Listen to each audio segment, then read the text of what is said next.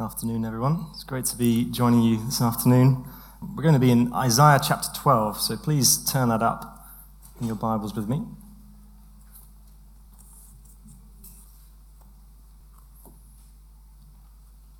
Isaiah chapter 12.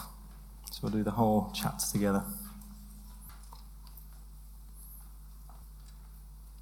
You will say in that day, I will give thanks to you, O Lord. For though you were angry with me, your anger turned away, that you might comfort me. Behold, God is my salvation. I will trust and will not be afraid. For the Lord God is my strength and my song, and he has become my salvation. With joy you will draw water from the wells of salvation. And you will say in that day, give thanks to the Lord. Call upon his name. Make known his deeds among the peoples. Proclaim that his name is exalted. Sing praises to the Lord, for he has done gloriously. Let this be made known in all the earth. Shout and sing for joy, O inhabitant of Zion, for great in your midst is the Holy One of Israel. On the 5th of April this year, the Baylor University men's basketball team won the National College Basketball Championship in America. You should ask, why is this an interesting fact? Well, it isn't because they won. Rather, it is something that their head coach said in the interview after they won the game. And he was asked, look, what makes your team tick? How have you been so successful? How are they able to play with smiles on their faces without feeling the pressure? And he answered that his team played with a culture of joy. And he went on to say in the interview, I could tell that he was a Christian, that this explicitly came from Christ. Christ was the source of that joy for that team, for this coach. And of course, it's wonderful to see Christians worshiping God with their sports. I always find that encouraging.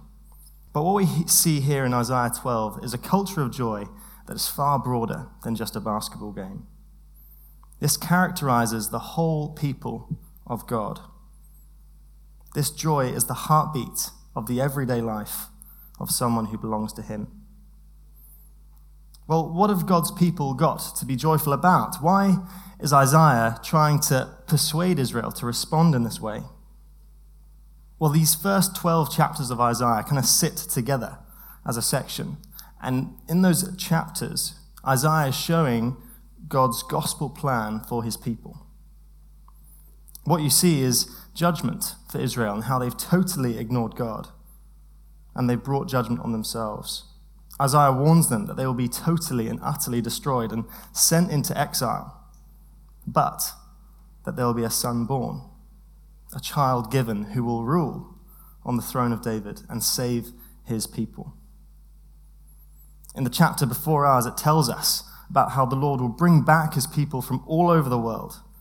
It says, God will raise a signal for the nations and assemble the banished of Israel and gather the dispersed of Judah from the four corners of the earth. Do you see that picture of gathering people together? And they will live under the rule of God's king. Evil and sin destroyed. It's a sweep through history. That's what we see in those first 12 chapters. And this is why we have chapter 12 here in Isaiah. How will God's people to respond to that news, to that picture of history? Well, it's joy, isn't it? Praise, thanks, singing, shouting is the happiest song, and we get to join in singing it as well. And you'll see that what we're looking at today splits nicely into two. Verse 1 says, you will say in that day. The same is repeated in verse 4. And we see it splits the two. We see the first 3 verses look at the response, a personal response of the forgiven sinner. How do they respond to God in light of what he's done for them? And then in verses 4 to 6, we see how this spills out into the rest of the world, how it invites the rest of the world to participate in this joy, to hear about it. So in other words, we see a response of joy and a joy that overflows. But let's look at this first personal response of joy that we see. How can the individual as part of God's people, have joy. Well, we see in verse 1, I will give thanks to you, O Lord, for though you were angry with me, your anger turned away, that you might comfort me. As if you were to follow through what Isaiah has been showing the first 12 chapters, God's anger is strong, and it's stoked all against Israel because of how they've treated him. They've walked away from God, they've followed other nations, and his judgment is terrifying. Listen to what he says in Isaiah chapter 5. Therefore, as the tongue of fire devours the stubble, and as dry grass sinks down in the flame, so their root will be as rottenness, and their blossom go up like dust. For they have rejected the law of the Lord of hosts, and despised the word of the Holy One of Israel. Do you see that picture of God's anger burning up against Israel? And it's completely fair, it's completely just, and there's nothing that the people of Israel can do to avoid it. The only one who can turn away this anger is God himself. And that's what we see in verse 1 of chapter 12. For though you were angry with me, your anger turned away. We move from anger to comfort. Maybe, if you're like myself, you've been spending far too much time watching Netflix documentaries, and there's quite a few about prison inmates who are on death row, and it's about the kind of campaign to show their innocence and get them free. And it's scary stuff, isn't it? The inmate is facing the full force of the American justice system. They're going to face execution. But then somehow it's shown to the judge and the jury that they are innocent and they can walk free. The anger and judgment turned away. That is the kind of sense here. Justice and anger being passed on. But it's even more extraordinary because Israel's judgment that they are facing, and the judgment that we all face for rejecting God, is fully deserved. We fully deserve that judgment. But God has turned it away. That is a reason for joy. God's anger being turned away and becoming comfort. And in verse 2, we see this relationship has been totally transformed. Rather than standing before God as a guilty enemy, we can say that God is my salvation. I will trust and will not be afraid. Someone who belongs to God can say that he is their strength and song. And those words that you see there in verse 2, those are the exact words that Moses and the people of Israel use after God saves them from the hand of the Egyptians. You remember the story. They've left Egypt, they've escaped, they're fleeing the Egyptian army, they've crossed through the Red Sea, and you can imagine the picture. They look around and they see the Egyptian army charging through the sand and the soil between the waters to chase them down. And then God brings the waters back together, completely destroying the Egyptians.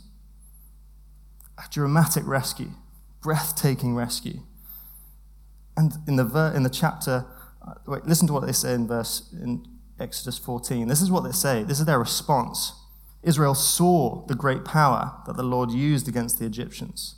So the people feared the Lord, and they believed in the Lord. There's that response. And then they start singing. Chapter 15 in Exodus goes on. They say the same words that we see here. The Lord is my strength and my song. And in Isaiah, it's an even greater rescue. Even greater than what you see in Exodus. As Isaiah is trying to show that God's people don't rely on their own power. They rejoice because God is the one who has saved them. They don't sing about how great they are as a people. They sing about how great their God is, the one who rescued them. And that's incredible security, isn't it? I've got 3 brothers, and they all have young children. And whenever I spend time with them, it's amazing to watch. Whenever they're scared, whenever they're hurt, they're just running back into the arms of their mum or dad. That's what young children do, isn't it? They know where their security is. They know that their parents are where they can be safe. They aren't strong, but their parents are. So with them, there's no fear. That's the same idea here, that you and I, as individual Christians, can have this security because God is our salvation. And this certainty leads to the joy that we see in verse 3. But before we get there, we need to ask, how is God's anger turned away? Well, this rescue of God, of God's people, is partly revealed as you go through the first 12 chapters of Isaiah. We're told in chapter 11 that there's going to be a king born. There shall come forth a shoot from the stump of Jesse, and a branch from his roots shall bear fruit, and the Spirit of the Lord shall rest on him. We hear this a lot at Christmas, don't we? This idea of a king coming. And we know that this is Jesus. For the first hearers of Isaiah, this was yet to happen. This was something in the future for them. But for us, we live on the other side of the cross. We can look back to Christ's love in dying for us on the cross. And Isaiah 53 explains what that looked like. Pierced for our transgressions, crushed for our iniquities. By Jesus' wounds, we are healed. That is how we are saved. That is how God's anger is turned away.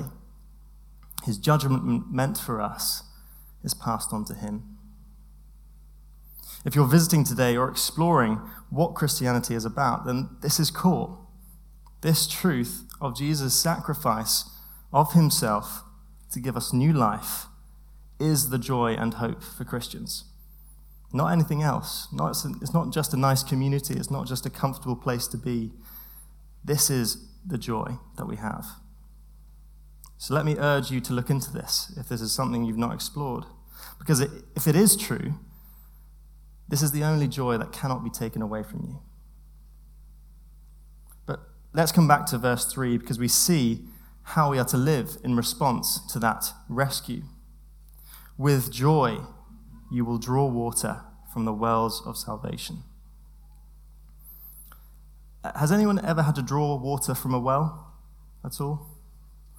No, we don't tend to do it too much. I had to do it once on a school trip when I was in primary school, and it was a complete faff. It took a really long time. You got about a bucket that big of water. It was totally pathetic. Total waste of effort.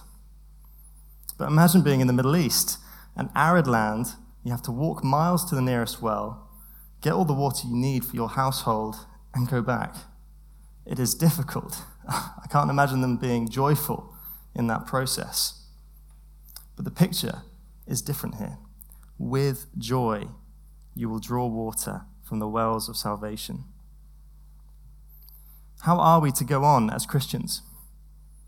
We're not in the new creation yet. We're effectively in exile in the sense, aren't we? How do we keep going? Well, God doesn't let us thirst.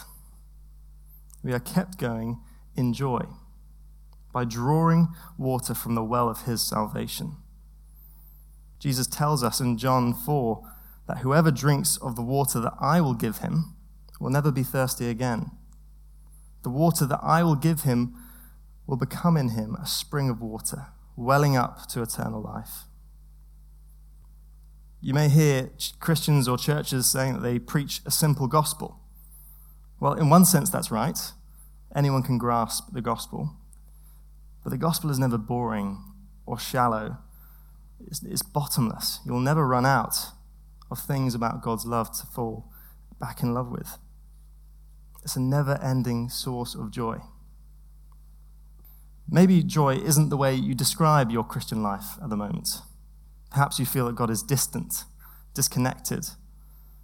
You haven't got the fire and the passion that you used to have. Well, this passage asks of us, are we drawing on the wells of salvation? There's nothing lacking on God's side. The well is there for us to draw on. The question is, are we tapping into it? We can remind ourselves of the salvation that we have. That is a spring of joy. And maybe opening the Bible by yourself is an insurmountable task at the moment. Well, maybe see if you can meet with someone to help you do that. Do it as a group. Or maybe even that is just too much. You feel exhausted and apathetic. It's been a long 3 years almost now, hasn't it? of COVID and isolation?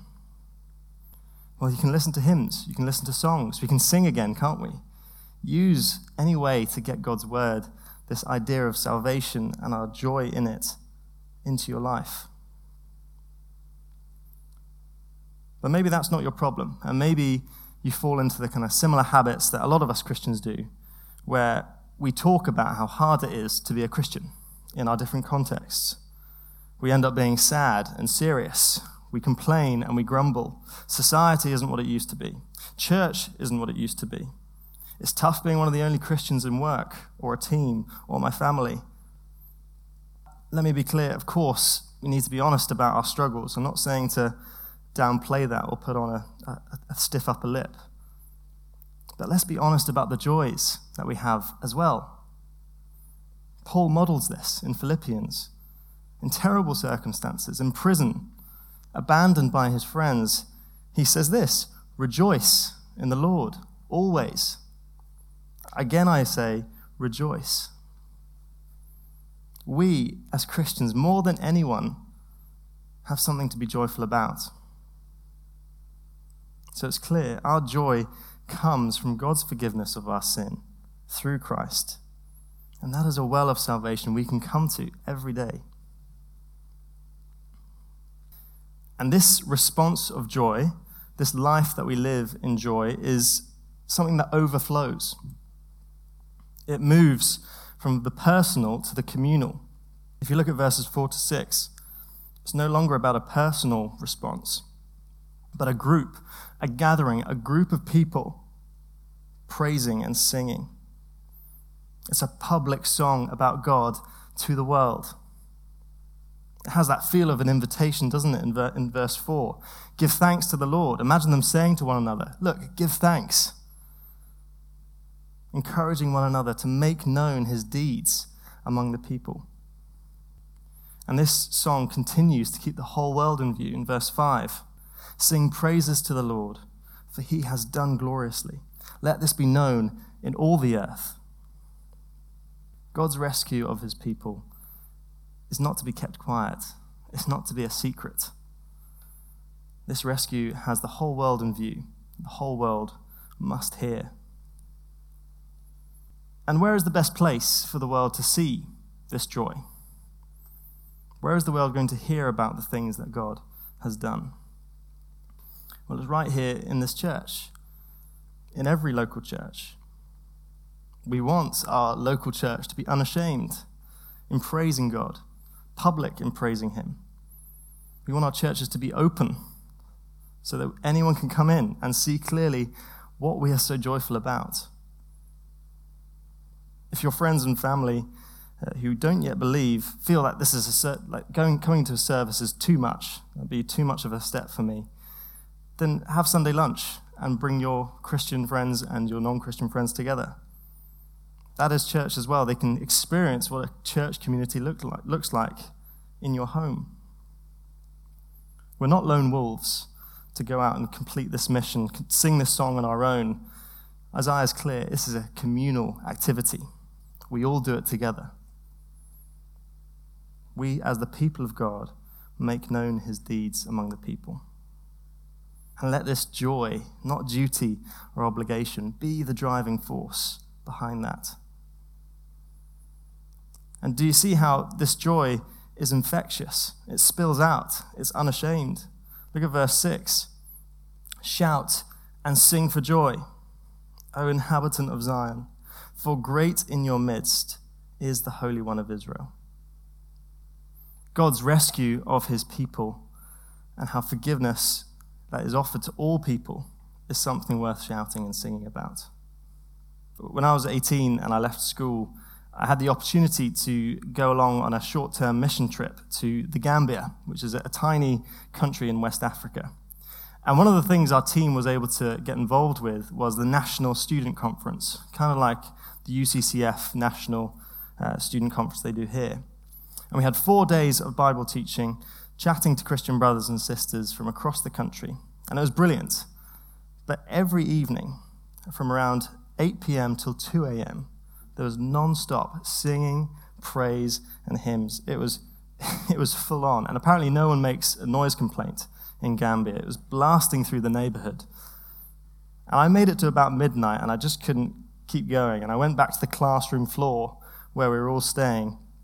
And at 6 a.m. in the morning, the Gambian lads were up again, and we're going to start after breakfast, a few songs before the teaching started. I just couldn't do it. But what was clear was that their joy was overflowing. It was incredible. They shouted, literally shouting rather than singing at times. Their joy could not be contained. And of course, Isaiah has in view here the final day of when God's people will be together and sing his praise. But there's an element where this is for now too.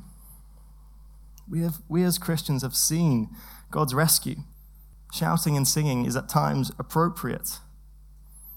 Let's not hide behind our British culture of non-expression. We as Christians can have this heartbeat of joy, this culture of joy. Because look at how this song climaxes at verse 6, at the end of it. For great in your midst is the Holy One of Israel. This is everything that the Bible is looking forward to, isn't it? From the moment of God's presence with Adam and Eve, walking with them in the garden, from the moment that was lost, we see the pieces of the jigsaw coming back together. God's presence in the tabernacle, his presence in the temple, his indwelling of us as believers by his Spirit, and in the end, the full, transparent, complete presence of God and his people in his new creation, in his new city. That is an incredible thing to look forward to. Friends, there is so much to be joyful about in this chapter of Isaiah. So think of someone you can maybe read this through this week who's not doing so well or not being so joyful. How can you encourage them? How can this remind them of the well of salvation that they can draw upon? And as you pray this week, maybe read verse 1 and 2 again and pray this in. Let me do that now as we pray.